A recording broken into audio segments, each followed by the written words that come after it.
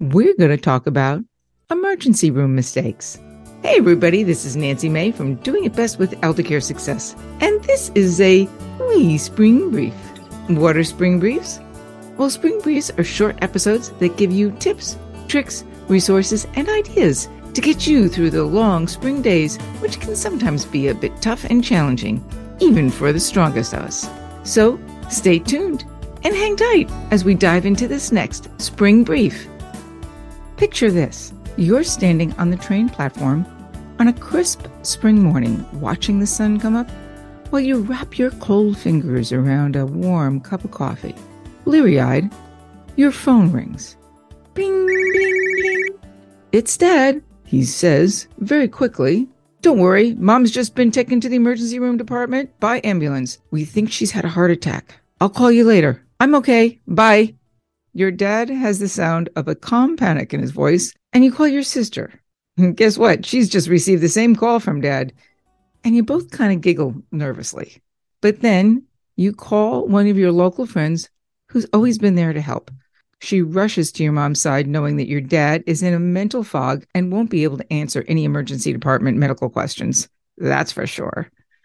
By the way, this is a true story of something that happened to both my sister, myself, and more importantly, Mom.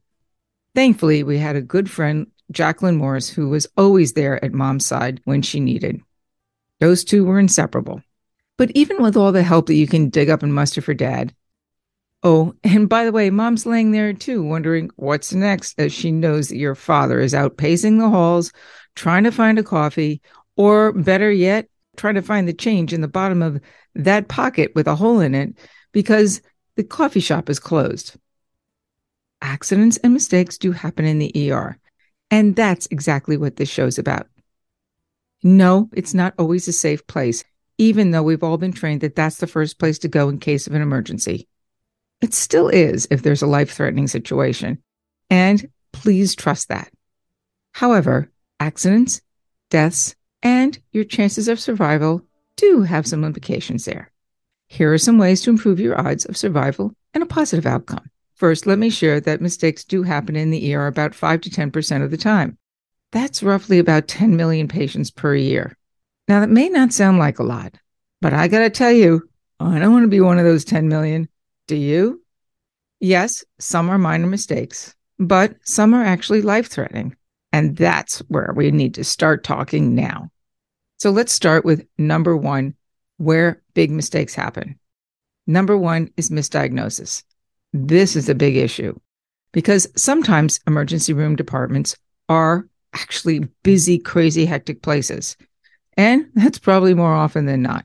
Misdiagnosis happens when there's a lot of distraction, sometimes miscommunication, and other things are going on. Maybe even just be a young doctor who doesn't know what your issue could possibly be.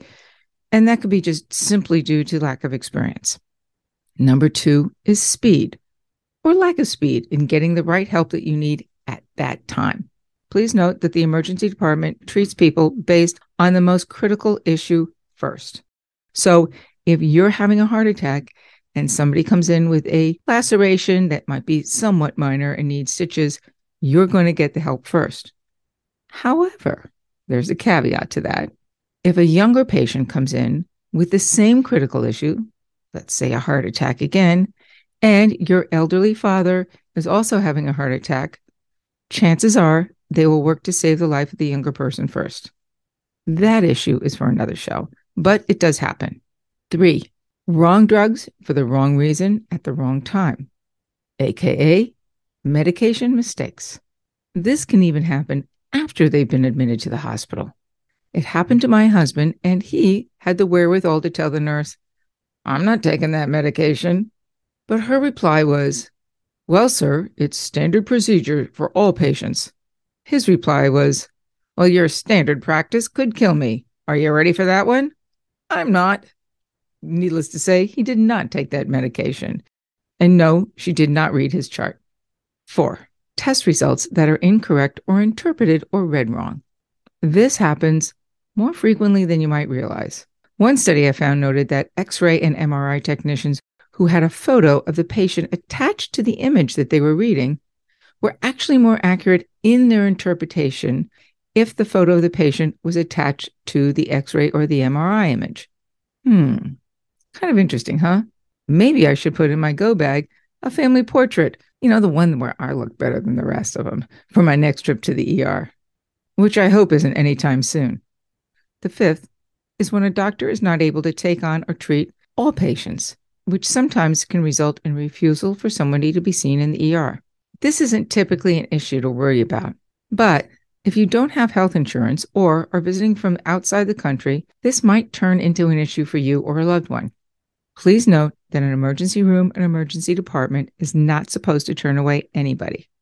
Yet, I have seen an admitting nurse more than once refuse service to people who show up regularly with different social security numbers or just apparently lonely or even suffering from some type of mental illness. I know this is kind of disturbing to see, and it was when I've seen it. But when I heard the story from the admitting nurse, I guess I kind of thought about it and said, I get your point of view. Still, it's not good. It's not nice. And also, it's important to know that the emergency department should not take the place of your regular physician. That's critical because they are designed specifically for emergencies, hence the name. A lot of people actually do this more frequently than you might realize, especially if they have some level of concern about their particular overseeing physician or don't have one. Sixth, being discharged without enough information for anybody to handle their own care, or for you as a caregiver not to be able to handle somebody's care. You can be discharged too quickly without the right support needed at home, or even just the wrong kind of information on what to do next. No hospital wants you to return back to the emergency room or emergency department for any reason whatsoever, especially if your parents are on Medicare or Medicaid. Why? Well, this actually impacts their reimbursements. So typically, this is the last issue that you're going to be really dealing with. Finally, and the biggie one here, is miscommunication or not enough information. You'd be surprised at how much is not conveyed from one shift to the next, or from you to the doctor, or from the doctor to some other specialist. Make sure you write down all the information that you've got for your parent or your loved one that you are advocating for. This is why I always promote having a file of life. Even if you have something on your phone, a paper file of life is critically important because it's fast, it's easy for people to get their hands on, and it's quickly copied in the emergency department if needed. You can get one free of charge through me, and I'll put a link in the show notes. This is important. Whatever you do, please make sure you have an old-fashioned paper manual file of life. I keep one, my husband keeps one, and when he went to the emergency department last time and I wasn't in the state, the doctor told him, "Where'd you get this? This could save more lives than anything." He smiled and he said, "Don't worry, I created it." Well, kind of. In any case, please note that emergency departments are good places to go to in case of an emergency. Chances are that you will do just fine and sail through with all the support that you need. But still, these are the top critical things you need to watch out for. Listen again if you have any questions, and if you have any concerns whatsoever, please make sure that communication is your top priority in the emergency department.